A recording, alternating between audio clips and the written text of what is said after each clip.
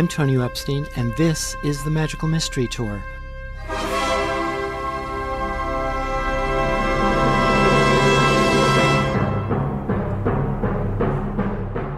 Join us as we dive into the heart of things, exploring new ideas and new ways of seeing and being in this wondrous, crazy world we share together.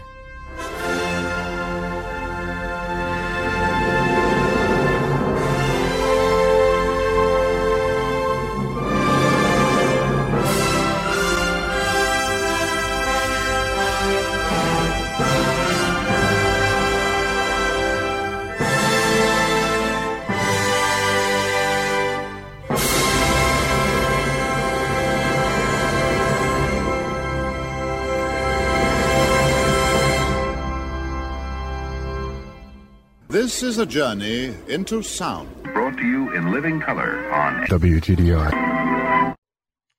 My guest is A.J. Bond. He's a writer, filmmaker, shame educator, and the author of DisComfortable: What is Shame and How Do We Break Its Hold?, which is a deep exploration into the evolutionary role of shame in our lives and the wide-ranging impact it has on our lives, both negative and positive. So AJ, welcome to the Magical Mystery Tour. Thanks for having me. This is an absolutely fascinating book. Going into it, I had no idea of the wide-ranging implications of shame in our lives. And I came away thinking that shame seems to be like a shape-shifting demon, a trickster, a little child, and a teacher all in one. It's very true. My mentors at the Center for Healing Shame, Brett Lyon and Sheila Rubin, talk about it as a multi-headed hydra. And sort of like every time you think you've cut off one head of shame, two grow back. Yeah. And it's also fascinating how you contextualize most of our lives in the context, most of the issues that we deal with in our lives, most of the challenges in terms of shame. Yeah, I'm just like, I see shame everywhere I look. And, given that we are such a fundamentally social animal and shame is such an important regulator, pressuring us to maintain those social connections, it makes sense that it has its fingers kind of in everything because we're just that social of a creature. So maybe we could begin by having you talk about your own personal experience of shame and how you came to see shame as being so important that you came to think that everybody should be educated about it, and also why it's called the master emotion. For me, I think it really stems back to being gay and as a child trying to fit myself into a heteronormative culture. And there was just clearly a difference between me and my family and my peers. And I didn't see a lot of positive representations at that time in the media. So there was just an abundance of shame saying, you got to do something to fit in. You have to hide this. You have to forget about this. You have to change this. So that kind of created, at a time in my life when my brain was really still kind of wiring itself to the world, it created a lot of shame that just sort of became my norm. And then it wasn't until in my 30s when I started going to therapy that I started to see that that's what it was. It was shame that was really controlling me. And I had this amazing kind of breakthrough because of that, wherein I realized that a lot of those messages just weren't true in a kind of objective sense. It's like these were sort of cultural opinions that were plaguing me. And I just had this like kind of few weeks of bliss realizing that a lot of these disempowering messages about my life and my worth and all the things I thought I had to do to fit in, that it wasn't like part of, nature that I had to be these things. It was just cultural messages. And it was so empowering that I just started talking to people about shame. And it was sort of just gradually discovering that it was everywhere. And every time I spoke about it, people really understood it and resonated. And I started to just be like, wow, this emotion that no one talks about is kind of running the show for everyone. It's not just me, to varying degrees. We all want to fit in, and shame is there telling us in different ways when it thinks we might not be fitting in.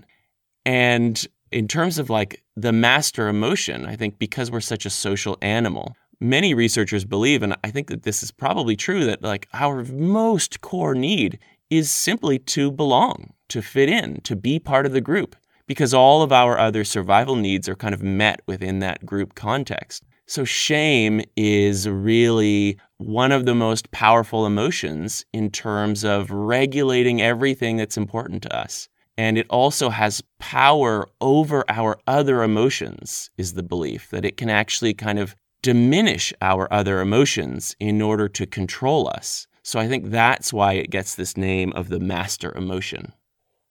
And you say that shame is closely related to trauma and our fight and flight, freeze, and please response, and that it has the power to literally reshape our brain.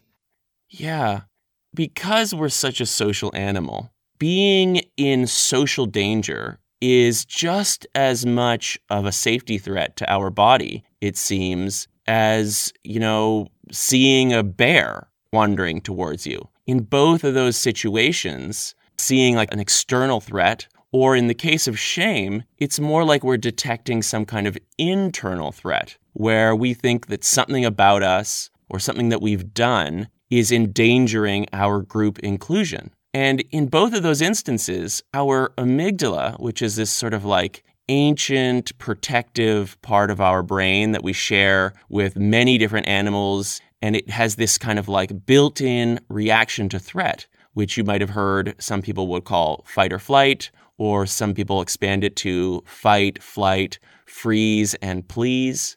And our amygdala basically takes over when it senses either an external or an internal threat to our physical safety or our social safety, and it shuts off the most rational part of our brain. It shuts off what they call the prefrontal cortex, which is where we do logical thinking and reasoning, and I think where our kind of like modern, adult, mature sense of self really seems to reside, in the prefrontal cortex. So in shame, our brain kind of shuts that area down and gives us a very limited menu of options for how to act. And one of the big inspirations for my work comes from Donald Nathanson, who works with a theory called affect theory. And he talks about the compass of shame, which is 4 reactions that basically come up every time we get hit by a certain level of shame. And those reactions are intended to sort of like keep us safe, but they're often quite rudimentary and clumsy. We're either like going into attack mode and attacking people around us, which might be like physical violence, or just sort of getting angry at them or shaming them or blaming them. Or, and this is very kind of a common shame reaction, we'll attack ourselves. We'll blame ourselves for the shame, and we'll have that inner critic kind of berating us. Or, and this is very similar to a physical threat, we'll just withdraw. We'll run away. We'll avoid the situation.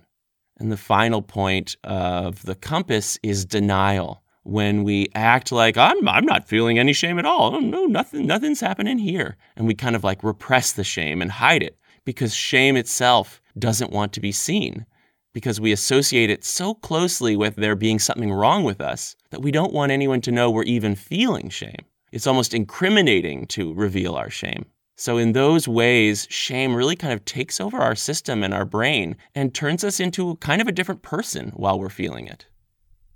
Yeah, it's so terrifying and fascinating at the same time. Like when we're in it, it's so terrifying. There's this wonderful line that you say that basically our body or limbic system believes that we will actually die if we're rejected by anyone, particularly family, friends, or the community around us.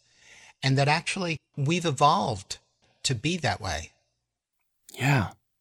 Yeah, I think it all goes back to imagining that our system evolved while we were hunter-gatherers, which was a very different world, a very different life. We spent our whole lives in one group of apparently 50 to 150 people. And if we got kicked out of that group, we were goners. We were not going to survive for long on our own in the wilderness as a hunter-gatherer. So it made sense back then that we would evolve an emotion like shame that did everything in its power to convince us, you need to fit in. You need to belong. You need to get along with the group. And you need to do that to keep yourself alive. And you need to do that to keep the group safe. Everybody needs to be on the same page. So I think we more or less are still tuned as if we were hunter-gatherers. But now, of course, we live in a very different world. So shame, which is a useful emotion, it makes us want to fit in and belong, and it helps us care for others. But it's almost like it's just a little bit too powerful for the world we now live in, where social rejection does not equal death. And so now our culture really controls us through shame. I mean, it's largely unconscious ways. And you also talk about how our upbringing is very similar to the way people are brainwashed in cults. Yeah. I think as a child, as I understand it, humans are a really unique animal in that we're born with unfinished brains. And this allows us an incredible amount of flexibility, if you think about it, because it means whatever situation we're born into, our brain and our body is going to adapt very uniquely for that world and be kind of very adept at surviving in that unique situation. Whereas other animals are born with kind of more rigid instincts so that they kind of behave the same way no matter where they find themselves.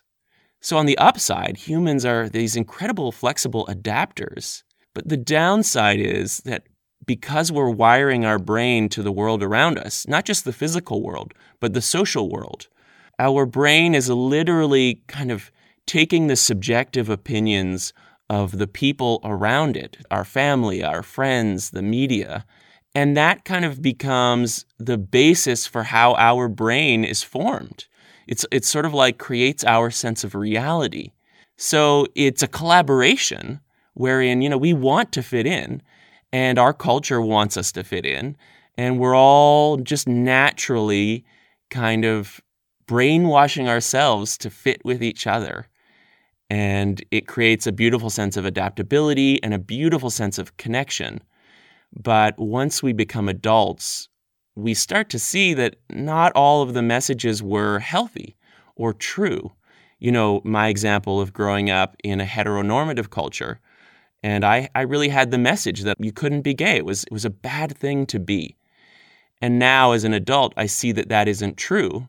But nonetheless, to some non-trivial degree, the structure of my brain is still conditioned to react to shame when my sexuality is visible in public. That's still a part of me.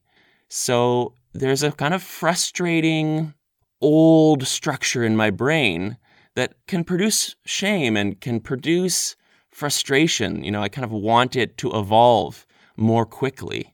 The logic center of my brain can see the truth, can see that these old ideas aren't really true anymore.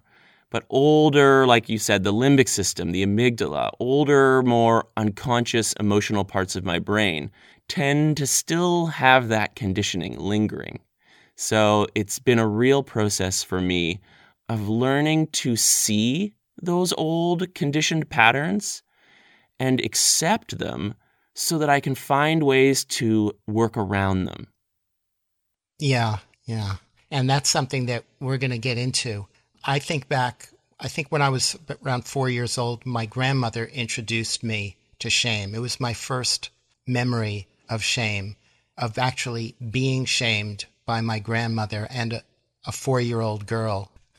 Wow. Because she actually introduced me to that old game of playing doctor and then turned it around on me and shamed me and told on me. And the effect that it had on me was profound. It's affected my entire life. I mean, as you say, those old shame patterns or shame wounds, they don't go away. They linger, and they have these deep unconscious effects. And even, after going through therapy and having deep insight into it and seeing through it, it still has this effect. It has a kind of knee-jerk effect, or it's like this underlying programming that you can't erase from the brain, from the biocomputer. You just have to find a way to deal with it every time its head rises up. Yeah. Well, I'm really grateful that you shared this vulnerable story. And I hear stories like this in my coaching practice a lot.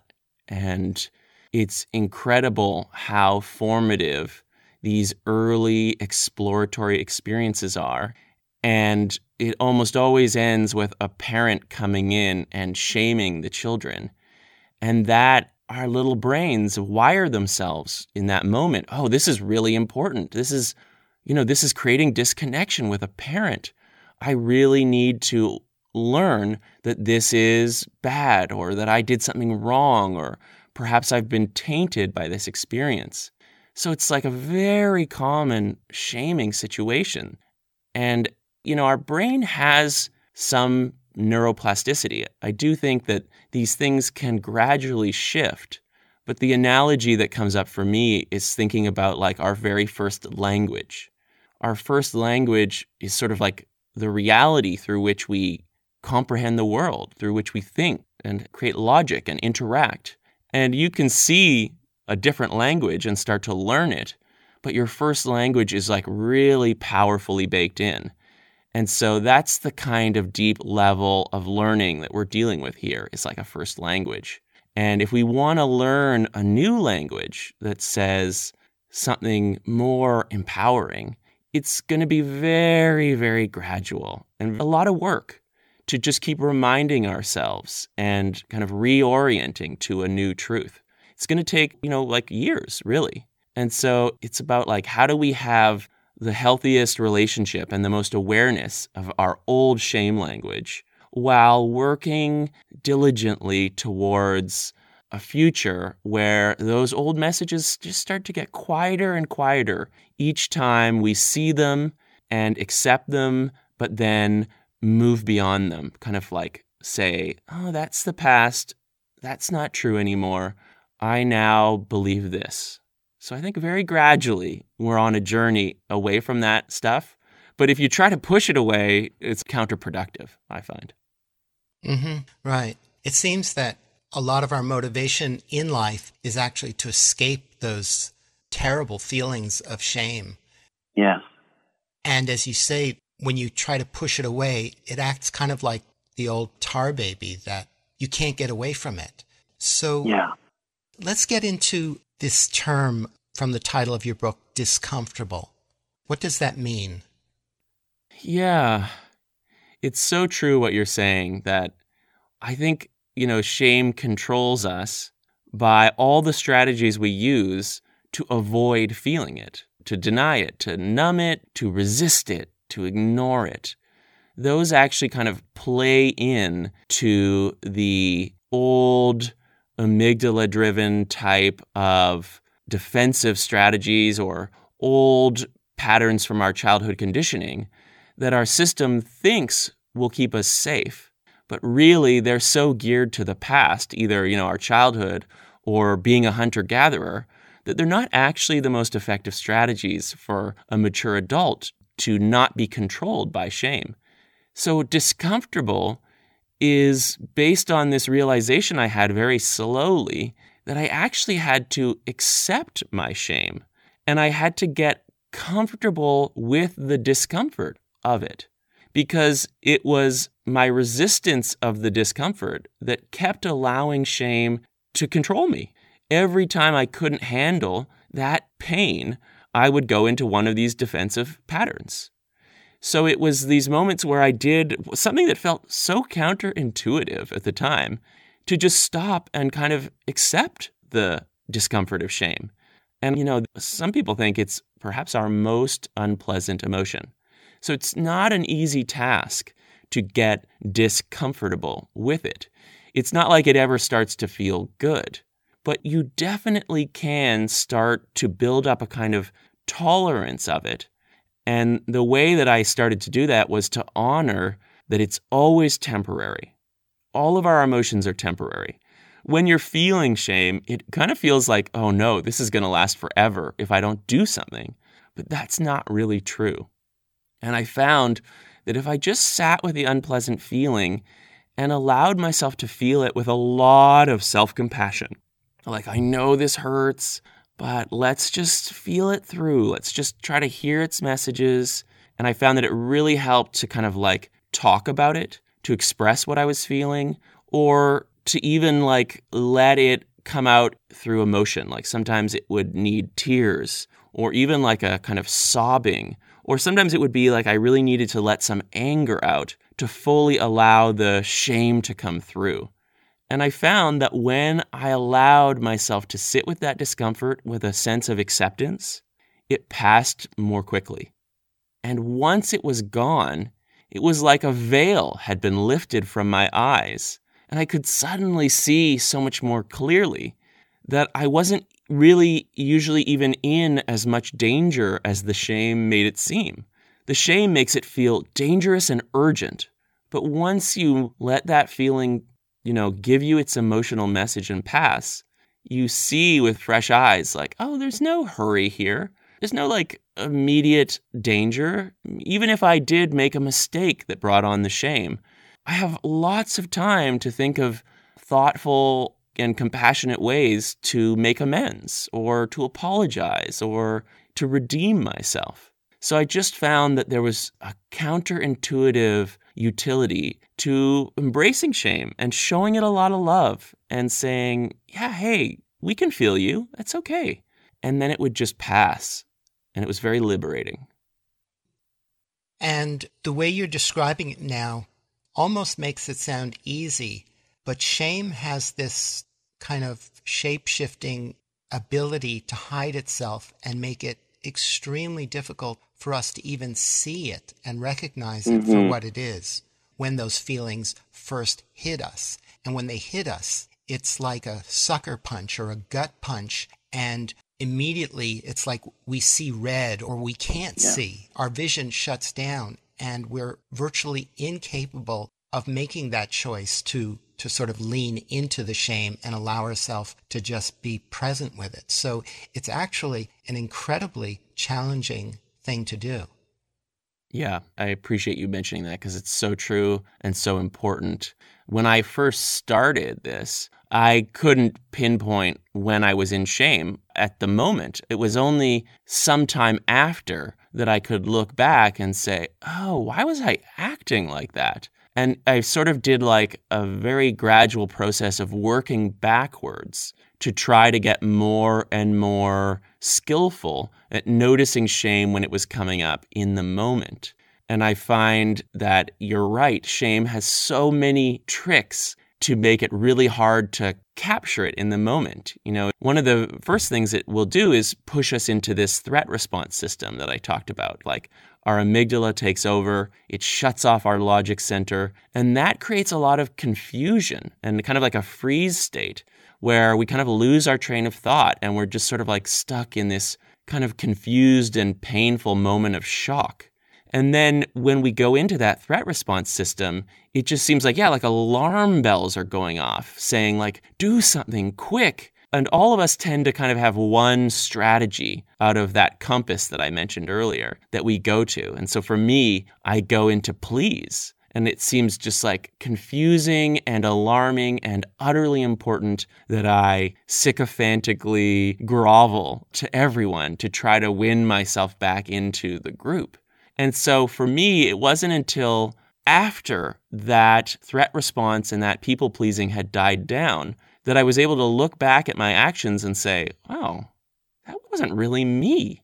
And I was like, wow, so I must have been in my threat response. And I must have been in shame just before that because there was no physical threat present. I think that's an important thing to ask yourself. Like, if you can notice that you went into one of these defensive patterns, it might often be coupled with like that elevated heart rate and constriction of the throat And sometimes you'll actually feel like you want to burst into tears.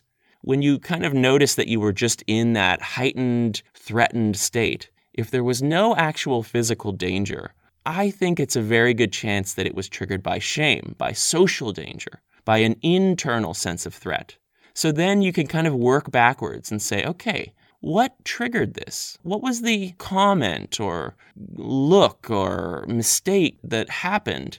And right after that triggering event, what did I feel? Was there a sensation? Because that will be the moment of shame. And so it was a process of kind of gradually noticing when I was in threat, gradually being able to notice the threat response happen in real time, and then gradually get closer and closer to ground zero of shame. And it's then that I can do the DisComfortable method of applying a lot of self-compassion. And when I can actually catch the shame in the moment and say, this is shame, and embrace it and accept it and not act on it, but just sort of let it pass, then I don't have to go into my threat response system at all. So that's a really powerful place to get to, because the shame reaction will be quite short if you can catch it and accept it. And then in the actual present moment of whatever triggered it, you have more options that come up for how you can respond, as opposed to, a few days later, realizing you were in shame and realizing you were in threat, and then kind of having to go back and undo whatever relational damage might have come from over people-pleasing, or damage to your own sense of self-trust, that you can trust that you won't people-please, but you will actually meet your own needs. Does that make sense?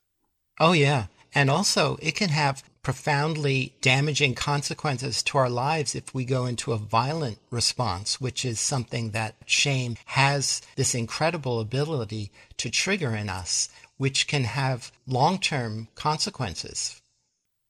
Yeah. There's a really well-respected violence researcher by the name of Dr. James Gilligan. And he actually worked in one of the most dangerous prisons in America, trying to reform it. And as he was working with these prisoners, he discovered that a lot of them had a deep core shame wound that was leading to a lot of the violence. And it makes sense when you think about shame triggering our fight or flight reflex, that a lot of people's shame will trigger this fight reaction, which can literally materialize as violence. So James Gilligan discovered that we were creating this kind of cycle of violence because our whole system of punishment was extremely shaming. So these people who already had deep shame wounds from childhood that led to violence would then feel intense shaming through the punishment process, which would incite even more violence. So it's very true that allowing ourselves to react unconsciously to shame, to act on it and to believe what it says, can really lead us to behaviors that I don't even think of as truly us. It's like allowing our lizard brain to take over. And so that's why I think it's so important to do this work of becoming self-aware of our shame patterns so that we can spot them and not act on them and not believe them. And that's very similar to these old patterns of childhood conditioning. It doesn't mean that you don't feel that old urge to get violent or to people please. That's always there. But once you can spot it and recognize that you can just feel it instead of acting on it and let it pass, it allows you to kind of have this both and, where you can accept your conditioning and work around it, and then still be the mature, compassionate adult that you want to be. Yeah. There's a really interesting dynamic about shame. It's like seeing ourselves through the way we think others see us. And when we go into a shame response, a really difficult shame response, that can make us see the other person almost like a mortal enemy. Because, again, what's happening inside is that we're totally unaware of the shame response on a conscious level. We're just having a very powerful threat response to it. Yes, such a good point. It's when we don't see these unconscious emotional and instinctive forces for what they are, that they trick us into thinking that they are us, that it's our opinion or our true core desire that we need to violently react against someone, or that we actually believe someone is our enemy. When really, once you start to get more self-awareness around these impulses, it's almost like you're being contaminated by them. Your whole view of the world is being colored by shame lenses that distort your thinking and literally like shut off your logic center such that you can't see other possibilities. And there's like this powerful shift that happens once you start to really investigate your shame and see its patterns and its mechanisms, that you realize it's not you. It's like you're being hijacked. And once you can get familiar with the feeling, like the embodied emotional feeling of being hijacked, then you can be like, oh, I should not make any important decisions right now. I actually can't fully trust my own sense making in this moment because I can feel that I am, contaminated by shame. This happens to me all the time. I was recently listening to someone else lecture on shame, and they were doing such a beautiful, eloquent job describing shame that I started to feel shame because I was feeling envious that, oh, they're smarter than me and they know more about shame than I do. And, oh, like I'm going to lose all of my utility in the world if this person sort of like is better than me. And that shame contamination started to create all of this judgment. My brain really wanted me to find some flaw in what this person was saying, or find some flaw in the way they spoke or the way they dressed. And fortunately, I was able to see it for what it was and say, none of this is accurate. This is inspired by shame, AJ. So you're going to have to just kind of like feel through this and let this emotion pass. And then on the other side, I'm sure you'll see that there's nothing to be competitive about with this person. And that's exactly what happened. So I think it's so important to look at shame and to take it from being your opinion and turn it into just a part or an object in your psychological system. This is where therapy like parts work becomes really empowering because you start to see that all of these impulses are parts and that you yourself are something bigger, something behind it all that has some agency as long as you can see the different parts and choose not to believe them or act on them. It's really fascinating how many different forms of therapy as well as spiritual practice work very much in the way of learning to unravel these reactive patterns and to become essentially more non-reactive to them. Yeah. And I love that you mentioned spirituality here because I've been on a whole journey as a child, kind of like rejecting religion because I deemed it homophobic. I had this view that all religion was homophobic, so I really rejected it. But now, as I interact with people and talk to them about their shame, I see that a lot of people have a really beautiful relationship with a sense of God as an all-loving being. And there's something that heals their shame in that relationship because, shame is saying, belong to the group at all costs. But these people have it in their brain that they are always loved by this God that unites them with everything. So it sort of like inherently counteracts the shame message that they don't belong if they can cultivate a relationship with, and it doesn't have to be a literal God. For some people, it's like a sense of oneness with all of life itself. And so there's like these spiritual ways that we can start to really honor our deep, inextricable interconnection with life or with the cosmos or with humanity or with God that can be a really powerful antidote to shame's message that we're all alone or that we don't belong or that we have to change something to fit in. So that is a really powerful kind of journey that I'm excited to explore more. But yeah, at the same time, therapy practices like parts work or somatic practices that have helped me get in touch with what my emotions like shame feel like in my body so I can spot them and not be controlled by them have been really helpful, like somatic experiencing things.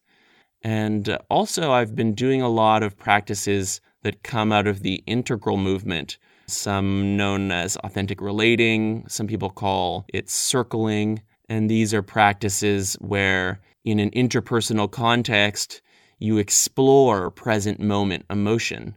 And it just helps you to get more and more self-aware about what comes up when you interact with other humans, which is very much, again, related to trying to belong and trying to connect and fit in, which is all connected to shame. Which requires an ability to stay present even in the face of these powerful emotional feelings like shame. Exactly. Yeah. Which is so difficult. I guess to begin with, we have to learn how to do that with easier things. Yeah. Like mindfulness practice, begin with just your thoughts. It can be hard enough to not get completely hijacked by our own thinking, let alone our emotions. Absolutely. I look at it as like going to the gym, sort of. And when you start at the gym, you want to start really light. And it's a good analogy because, at the gym, your body is often producing a pain reaction, saying, hey, this hurts. Isn't this unhealthy? But we know in our logic center, no, this is actually pain that will lead to more health. So we kind of want to do the same thing with shame, starting in very small cases of shame. Instead of running from them, like our body is saying, like, hey, shouldn't we run from this shame? Being like, no, we're going to sit with this little bit of shame. And each time we sit with a little bit of shame, we're building up our shame resilience and allowing ourselves to handle wider and wider amplitudes of that discomfort. So it can be really powerful to just start to look for the tiniest little shaming moments. I think of shame as a spectrum. Depending on the amount of the feeling that's released in your body, it might just start on the low end as a bit of shyness or blushing or a little bit of self-consciousness. And then it can kind of get into embarrassment and what we might call shame itself. And then on the, high doses of this feeling can feel like humiliation and mortification and exile. So I would start at the very low end, and any time that you sense yourself feeling disconnection or like someone's not listening or not paying attention, or like you worry that they're not fully respecting you or there's some judgment coming, there's almost certainly going to be a little bit of shame and discomfort there. And those can be the practice moments to say, like, can I notice, find, and kind of just like feel and embrace that little bit of shame instead of, talking over it or brushing it off or, cheering ourselves up or something like that, changing the subject. See if you can actually take a moment to just sit with it and notice it. And that's the place to start to build up your tolerance. And you'll start to just see these moments more and more. And I want to note that when I get hit with a high level of shame, I can't always sit with it. I can't always get discomfortable with it. Sometimes I'll get knocked into my threat response system and I'll go into one of my defensive patterns. And again, it won't be till sometime later that I'll be like, oh, wow, yeah, I got hijacked. And that's okay. I have to be careful not to shame myself for not being always an expert at dealing with shame. So it's like part of this journey with shame, as you said, the way that shame is always sort of like sneakily morphing is that you'll be trying to work on your shame and you'll fail at it. And then you'll find yourself shaming yourself for not having perfectly dealt with shame. And then you have to do the whole process again. You have to say, oh, I got to accept this shame too and not believe it and let it pass and give myself a lot of compassion. And you just sort of keep catching shame in subtler and subtler ways. It's the same pattern, but it just gets smaller and subtler and quieter. And I think it's an ongoing journey, and that's okay. Yeah, I think it's a lifelong journey because as you say, it takes years. I mean, I would go so far as to say it takes decades. Yeah. It's such a difficult challenging thing to deal with, to face, and to be able to really stay present with. Yeah. And this instinct we have to belong, to feel accepted and be part of the herd. And, this desire that we all have to be loved and to be fully seen. And yet shame also makes us not want to be fully seen, because almost all of us have things in us or think that there are things about ourselves that if anybody else saw them, they wouldn't accept us, or we would be rejected and we wouldn't be loved. So there's this push-pull paradox of needing to be fully seen and also hiding and not wanting to be fully seen. Yeah, I think that's a really, really important point, is that privacy is really important to us because it's connected to the shame that we might feel if our secrets are exposed or misconstrued. And that, again, connects to fear of death. So we have this sacred need for privacy, and we have this sort of balance wherein when we show something that's really true and we gain acceptance, it feels like people saw it and accepted it and validated it and like us nonetheless, then our body will reward us with really wonderful feelings of belonging and connection and love. And that's, the positive reinforcement toward fitting in. Yes, you're doing it. But at the same time, we have shame saying, but there's certain things that you might reveal that might get you kicked out. So you're always kind of doing this dance of trying to figure out, is it safe to reveal these other parts? And if I reveal them, will it be met with connection and acceptance, or will I be rejected and judged and go into shame? And each of us kind of has to decide what is comfortable for us on that scale. But it's worth noting that when we can find certain people that we really trust, that we can share absolutely everything with and receive acceptance and validation, it's a feeling of belonging and self-belonging too, belonging with other and self-acceptance for having said it. That is one of the most empowering and pleasant feelings that we have as a social animal. So I personally am on a journey where I'm trying to reveal more and more with the people who really matter and who I believe that I have the trust and the relationship with to handle those truths, because I know that that's going to be really pleasant and empowering. And it's also worth noting that when people come to me and reveal vulnerable truths, I now see how important it is for me to try to create a space of openness for them. It's not that I have to agree with them or condone them. It's more just willingness to hold space for their truth and say, okay, thank you for sharing that. I'm happy to see the full you, so that I can also create that sense of connection for them. So I kind of long for a world in which we are all both more open towards others and more open about what's going on in us, so that we can help each other feel these feelings of empowerment and connection. And it's worth noting that the reason why I might not be able to hear someone's truth is because it will stimulate shame in me. If they've made a mistake that I would feel a lot of shame for making, just hearing them talk about it might bring up a lot of shame in me. And when I feel that shame, it might coerce me into judging and rejecting them, which creates that disconnection and that pain, and then it will shame them. So by learning to sit with my shame, it actually allows me to be more compassionate and open with other people and create more of that connection. Because I can just say, yeah, hearing that is bringing up some shame in me. I have my own issues with what you're describing, but I'm able to accept this shame and sit with it. And by accepting my shame reaction and sitting with it, I can also accept you and what it is that you said that brought on this shame.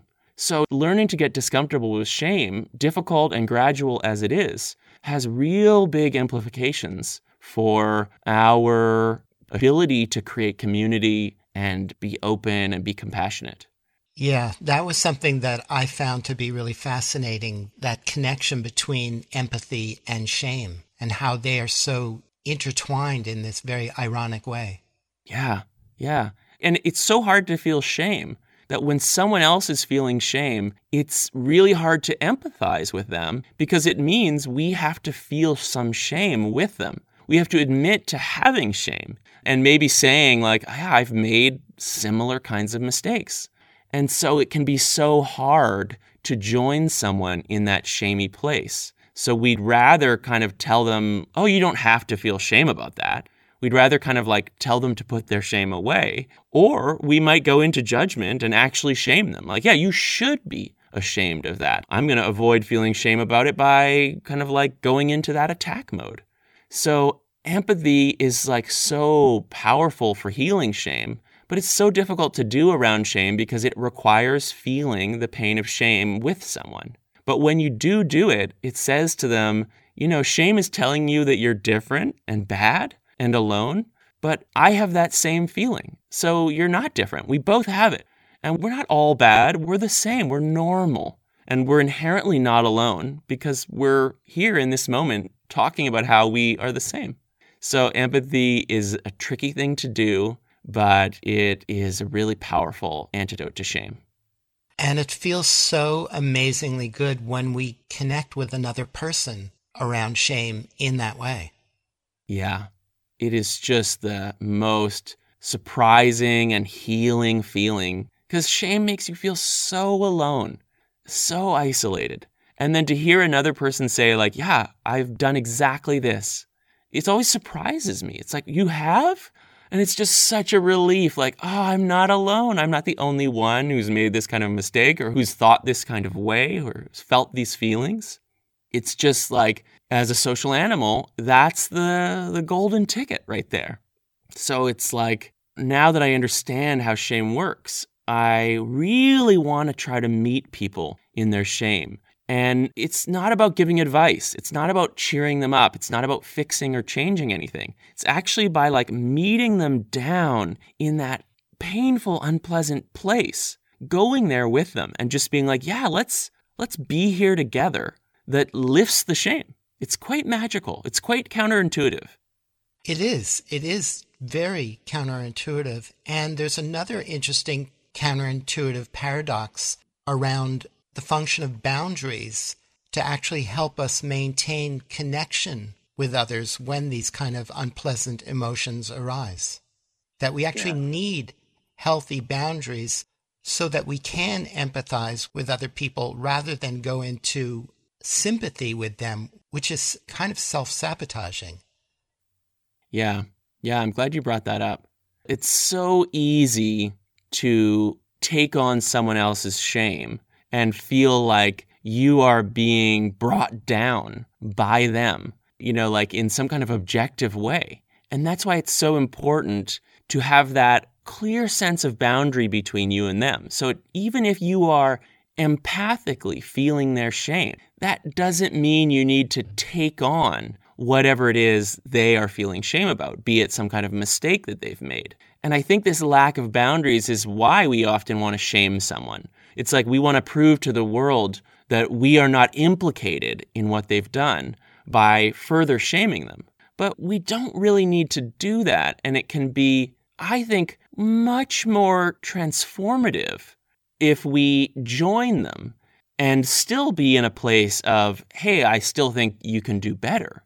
You know, by empathizing with someone and having compassion, it doesn't mean we have to agree with whatever mistake might have triggered their shame. And in fact, I think it is when someone is feeling the hope of connection and belonging that they have the most inspiration and motivation to actually change for the better, to actually make amends for that mistake or to try to redeem themselves. And so it's very counterintuitive, kind of going back to that whole, fighting violence by punishing them with more violence thing. To shame people who are in shame about a mistake is kind of trapping them in the belief that they're alone forever and there's no point in changing and that they're inherently forever bad. But if we can actually offer compassion and connection, we can lift them out of that badness and offer them hope of you can rejoin, you can have a do-over, you can do better. I believe in you, and I want to be in connection with the fuller, more in integrity you.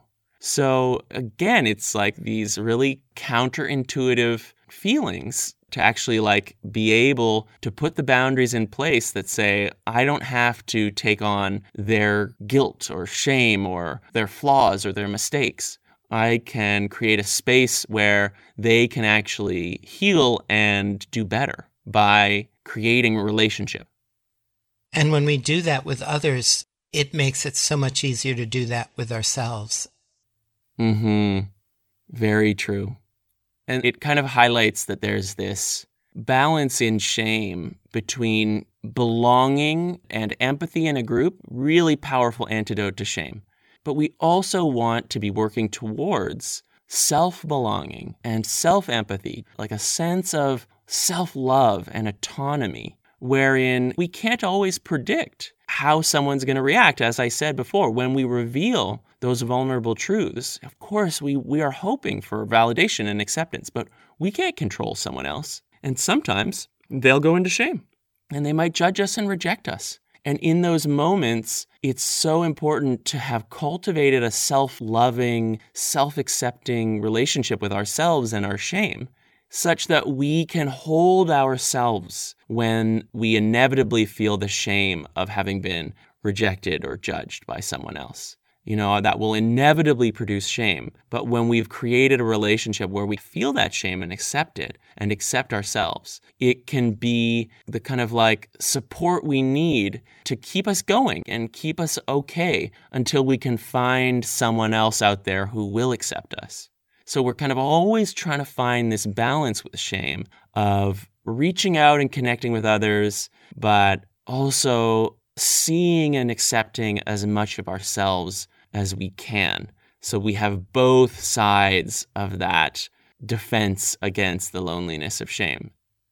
It's also fascinating how we've created this dynamic tension between those things. And you say that we invented shame and we invented love to help us survive. And it creates this kind of dynamic tension that in a way, it seems like it's moving us through life to engage with all of these things so that we can grow and evolve in ways that perhaps we can't even imagine. Yeah.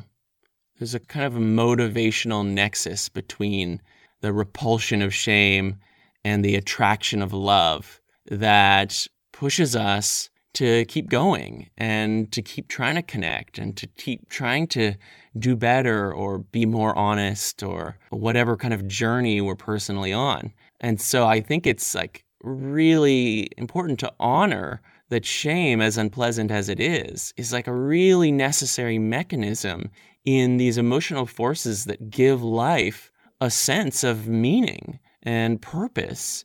And, you know, without them, things I imagine would just feel kind of pointless.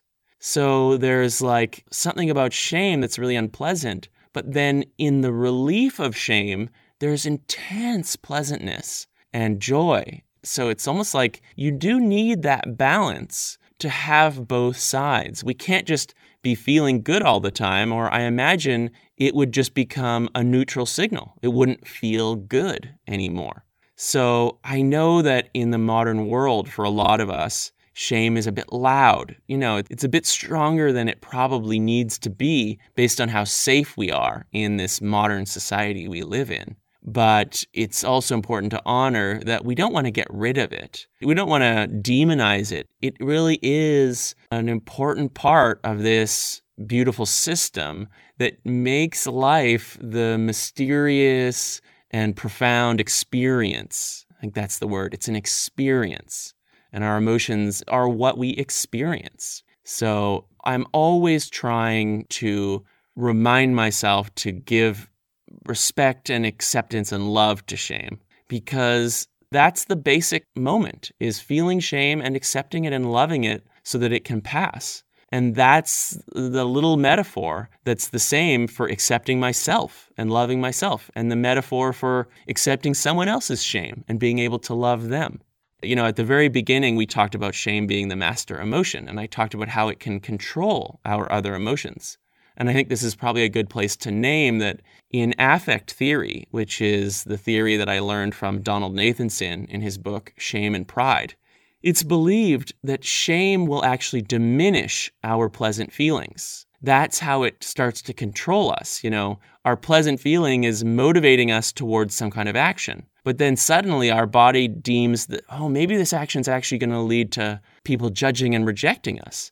So it brings up shame to diminish the pleasantness that was motivating us before. And that shame then pushes us away from that action into some kind of defensive response.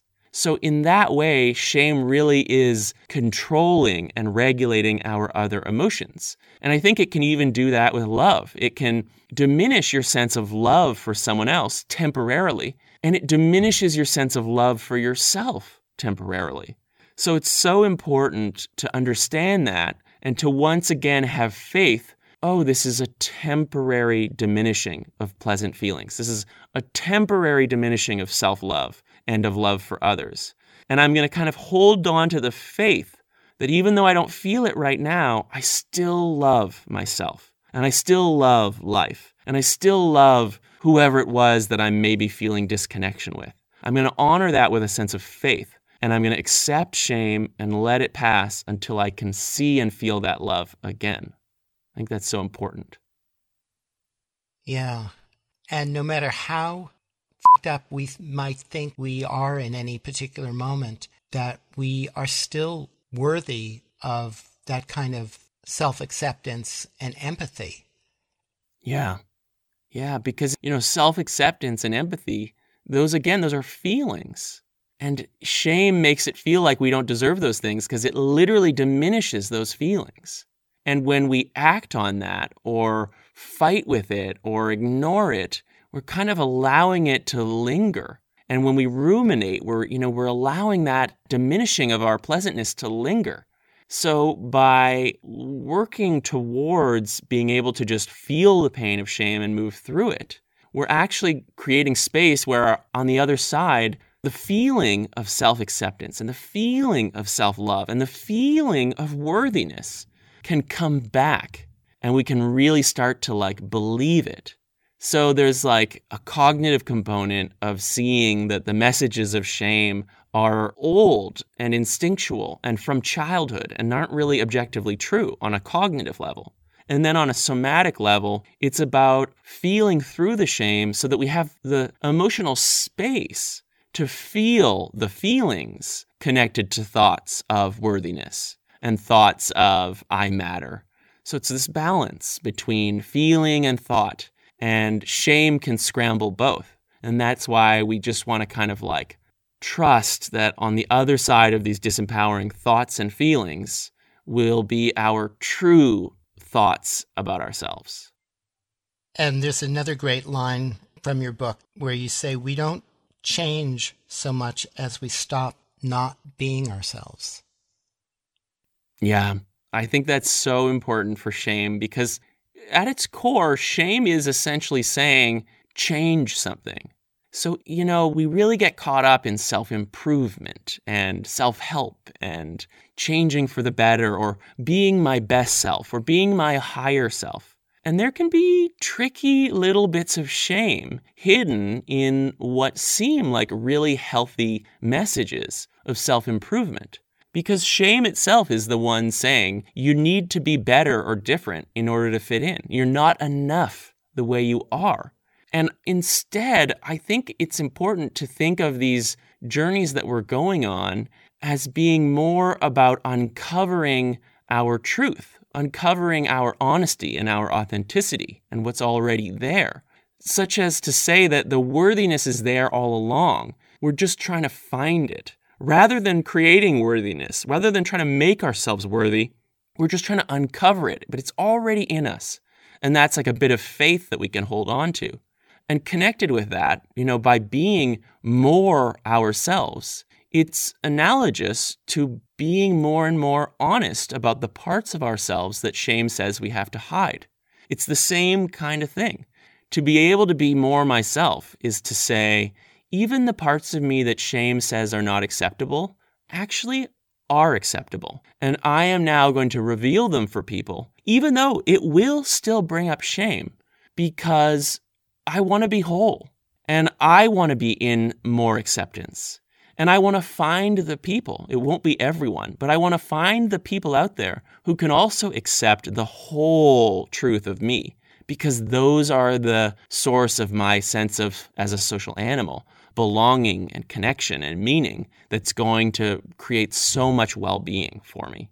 So it's almost worth putting myself out there and suffering a bit of shame along the way to find those sources of true connection, because they will also bring a lot of joy once I move through the shame of weeding out the people who were not able to accept the full me.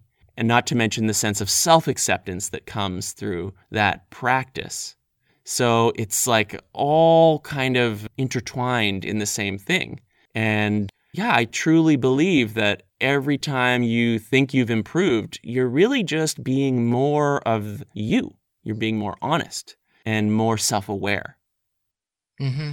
And in our culture, we have this obsession with achievement and success. And as you say in the book, there's never enough. We can never achieve enough success or validation from others to actually satisfy that shame that lurks inside of us.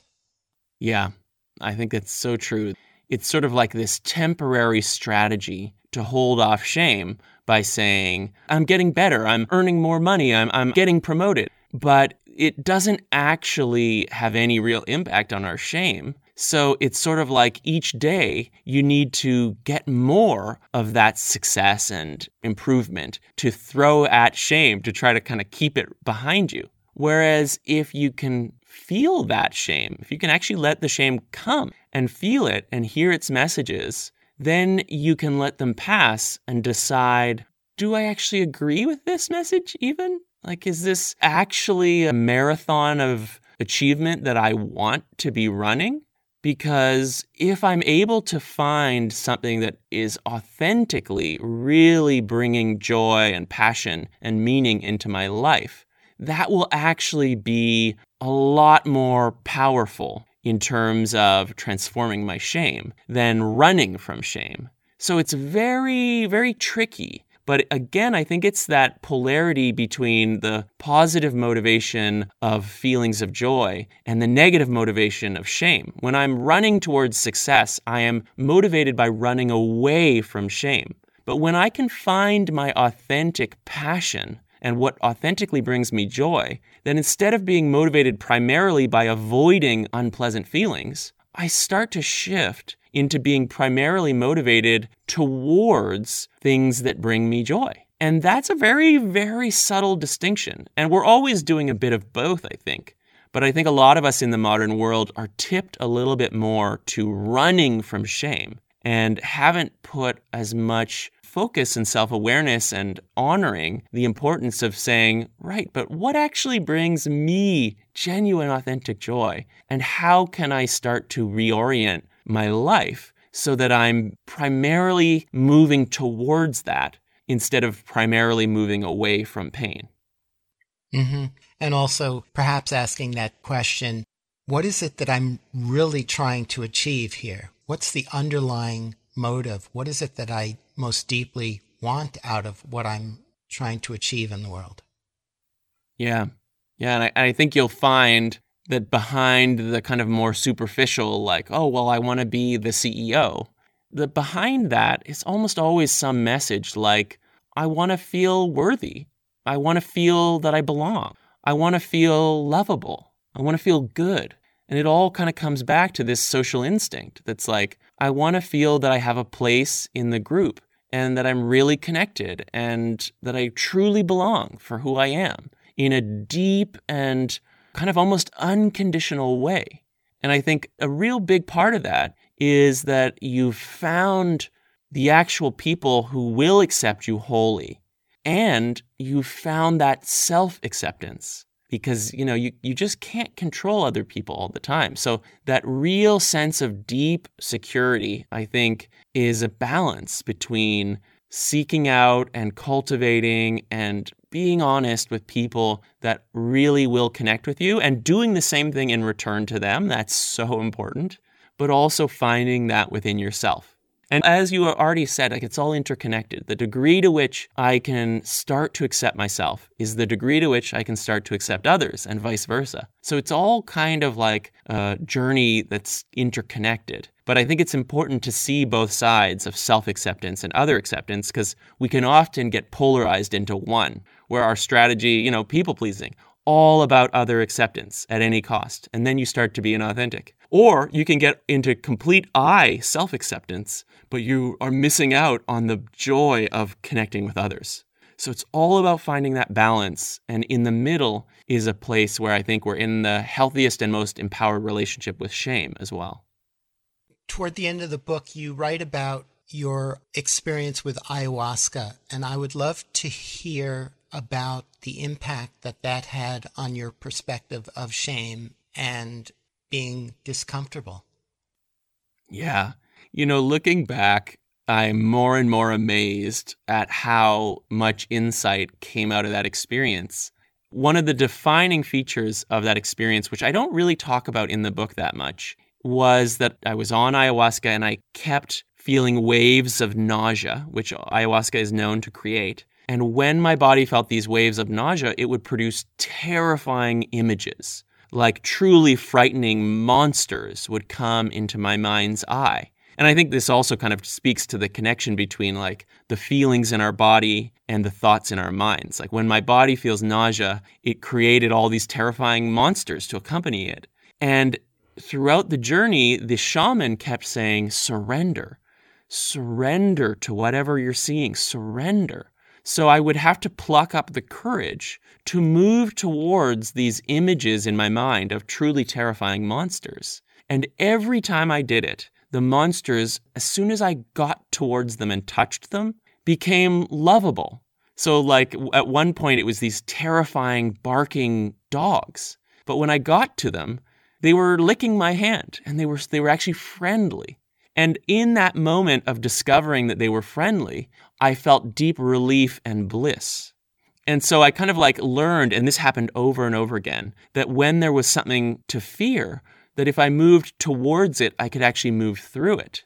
And it's only recently that I looked back and realized that that is getting discomfortable. That was a perfect example of my body and the wisdom of this ancient medicine saying, plus the shaman, if you can actually embrace an uncomfortable feeling, you can move through it to a place of relief and joy. And so I got a visceral example of that over and over again. And I've only recently pieced together that that's what that was.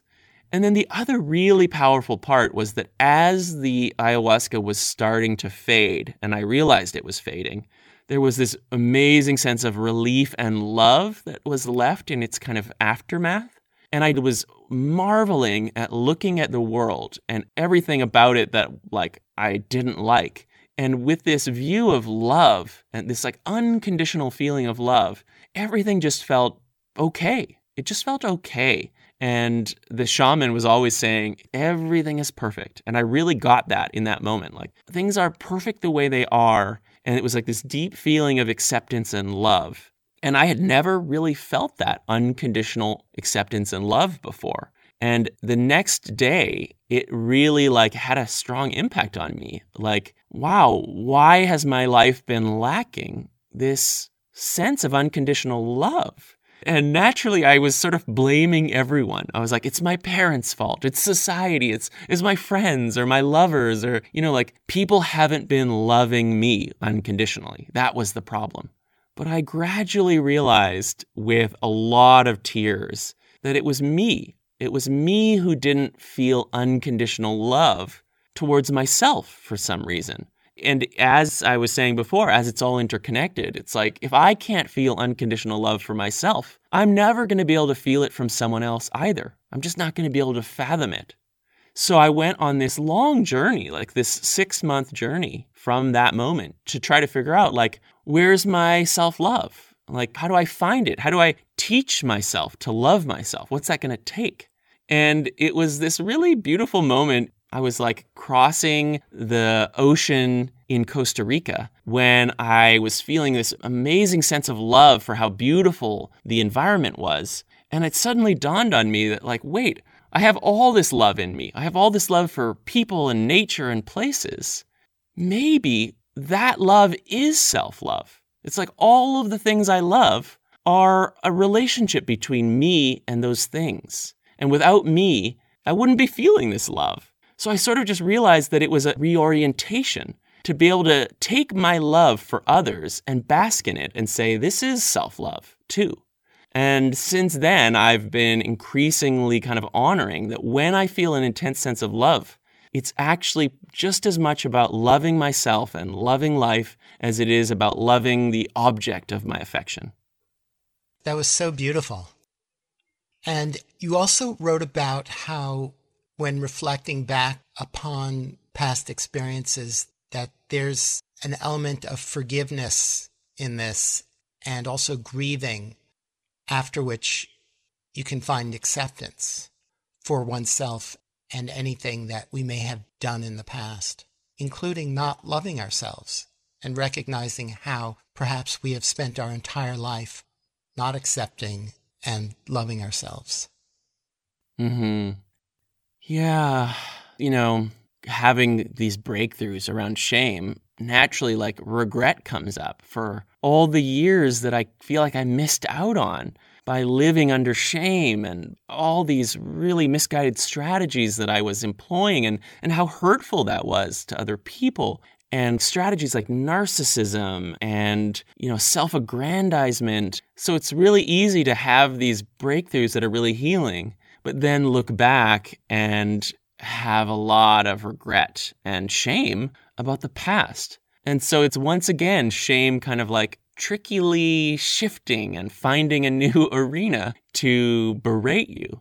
And I think it's so important to go through both a kind of logic piece, acknowledging that you did the best you could with the energy and knowledge that you had, but then as well, just really compassionate forgiveness process of looking at all of these like hopes and expectations and mistakes and being able to just really grieve for them and honor that, like, that was really tough and that was not the ideal way it could have gone and that is not what we would have hoped, to really just allow yourself to grieve through it. Because in my experience, like, once I've grieved over those sort of like hopes and expectations for a different life, that I can then see again more clearly that there is stuff to be valued, even though it didn't go the way we would have loved for it to have gone. And almost certainly what you realize is that this healing moment that was so powerful in your life wouldn't have happened if you hadn't have had those missteps and traumas and problems along the way. And you kind of are left wondering, would I rather have been just sort of like led a perfectly happy, but in a way sort of superficial life? Or would I rather be where I am now, which is to have gone through all this hardship, but because of it, to have really tried hard and had some breakthroughs and some healing epiphanies that led to real self-awareness and real depth of understanding of the full, truth of what life is. And I think you'll find that it's arguable that this place that you've gotten to was perhaps worth it. And that balance is a journey that we all have to go on, wherein we still honor that what happened to us was not okay, perhaps, if there was like trauma or abuse or something like that, but that the way that we've been able to overcome it, or the journey of overcoming it that we've committed to, makes it very valuable. So there's a delicate balance there. Yeah. So I was thinking maybe we could end on another note. In our culture, we don't have examples of how to guide young people into adulthood. Could you talk about the 3 stages of becoming a healthy adult that exists in indigenous cultures? And since we don't have that in our culture, what we can do in our own lives?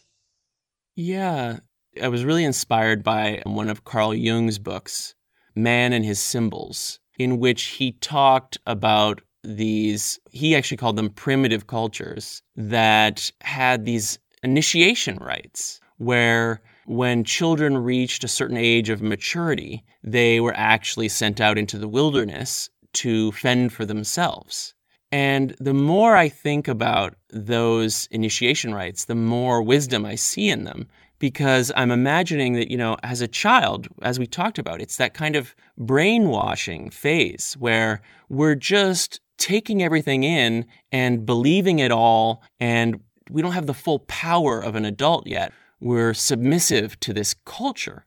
But then once we reach an age where we have enough knowledge and skills, when we are put in a position where we have to start thinking and acting for ourselves, we're basically forced to discover our own power and forced to see that our ideas are just as valid as anyone else's. Because look, here we are out in the world, like surviving. And that's sort of like becoming an empowered adult, where we get in touch with the personal side. That's where we get the self-love and the self-trust and the empowerment and the sovereignty. So as a child, it's all about the we and learning to fit in. And then this initiation rite is all about the I. And then the third stage is the integration, where the now adult comes back and learns how to be their honest self with their authentic values, but in a relationship with their community and with their group, to both not lose them and become a dependent child again, but also to not fall too much into being just singular, just one person. So it's almost like the perfect way to get someone into this balance we talked about between self and other, between group and individual needs. And I think that as parents, we can start to think about child rearing as a kind of journey where we are trying to gradually get our children to a place where they are equals with us. It doesn't have to mean thrusting them out into the wilderness to live on their own. That might be a bit harsh. But I think a lot of us kind of cling to our identities as parent or cling to our identities as child long past when it has utility. And there's perhaps a lot more to be gained from how can I help my child learn to become both equal to me when the time is right, and in doing so, they actually become their own parent. How can I teach my child not just that I love them, but how they can love themselves? And not just that I'm there to have their back, but how they can have their own back. And so it's like all the functions as a parent that I am trying to provide in support, I want to make sure that my child is able to enact those functions for themselves. And, I'm not a parent, so I don't have like super specifics on how one would go about this. But I think just being aware of this kind of journey that ultimately a child could take, where we want to empower them to be equals and to be ultimately their own parent who loves and nourishes and feeds and protects themselves. That knowledge in itself is, I think, quite different than a lot of people are thinking about it. And they might think, oh, I have to be a parent for my child, in their 20s and in their 30s. And this can be a real inspiration to try to give over that role to the child themselves. Does that make sense? Does that answer the question? Oh, yeah. That was so beautiful. I love that. How can people find out more about your work? Probably the best way would be to go to my website, www.discomfortable.net. And that's basically comfort with dis in front of it. Or you can just search AJ Bond or search DisComfortable. And on my website, I have a bunch of podcasts that you can listen to about shame for free.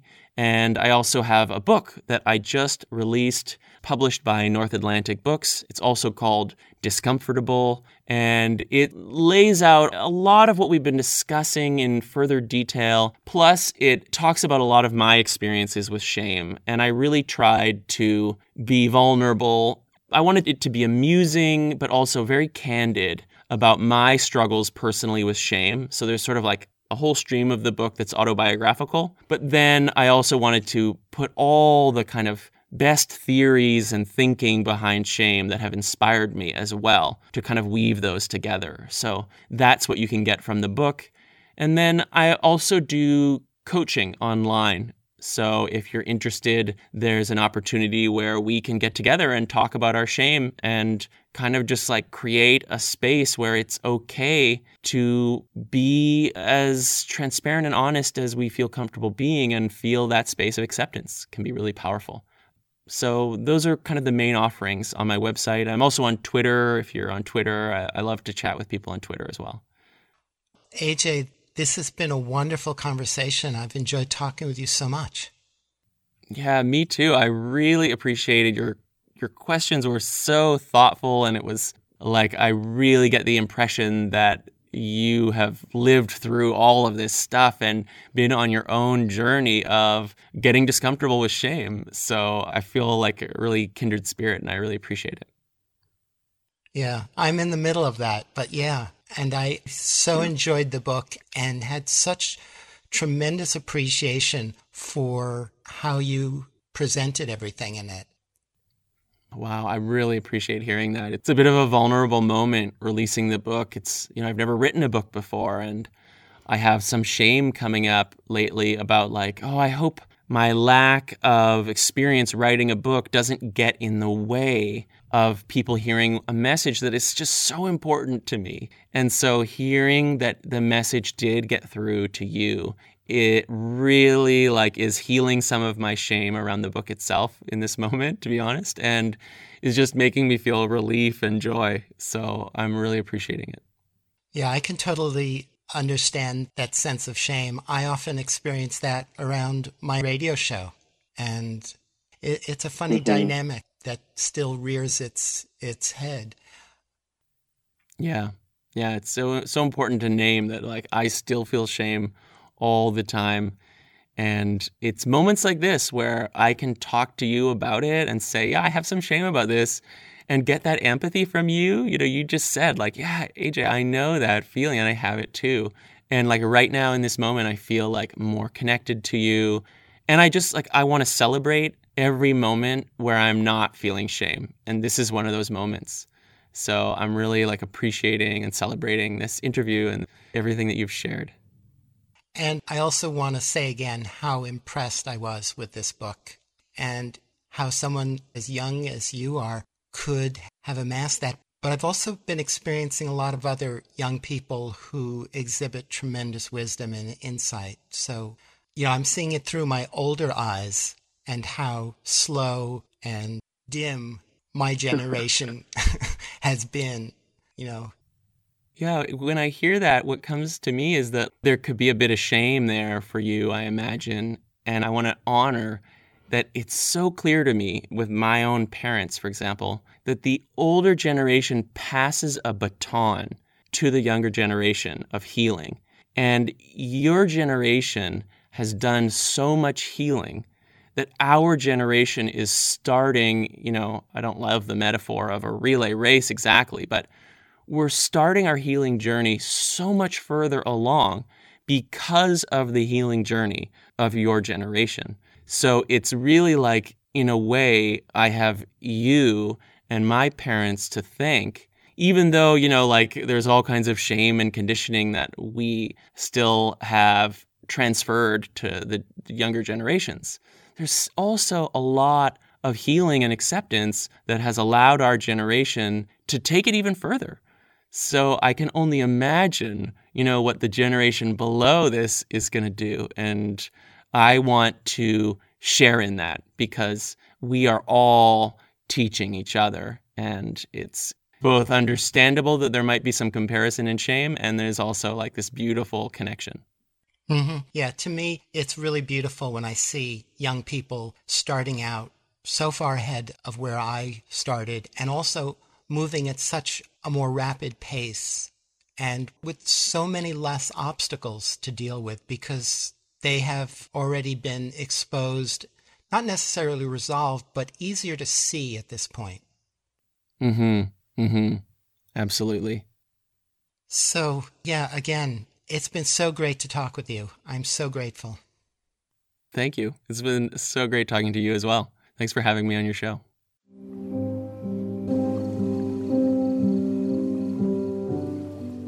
My guest has been AJ Bond. He's a writer, filmmaker, shame educator, and the author of this really wonderful book we've been talking about, DisComfortable. What is shame and how do we break its hold?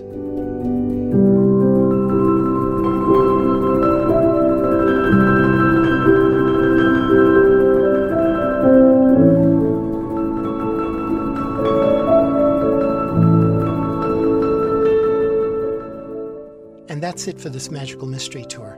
Thank you so much for listening.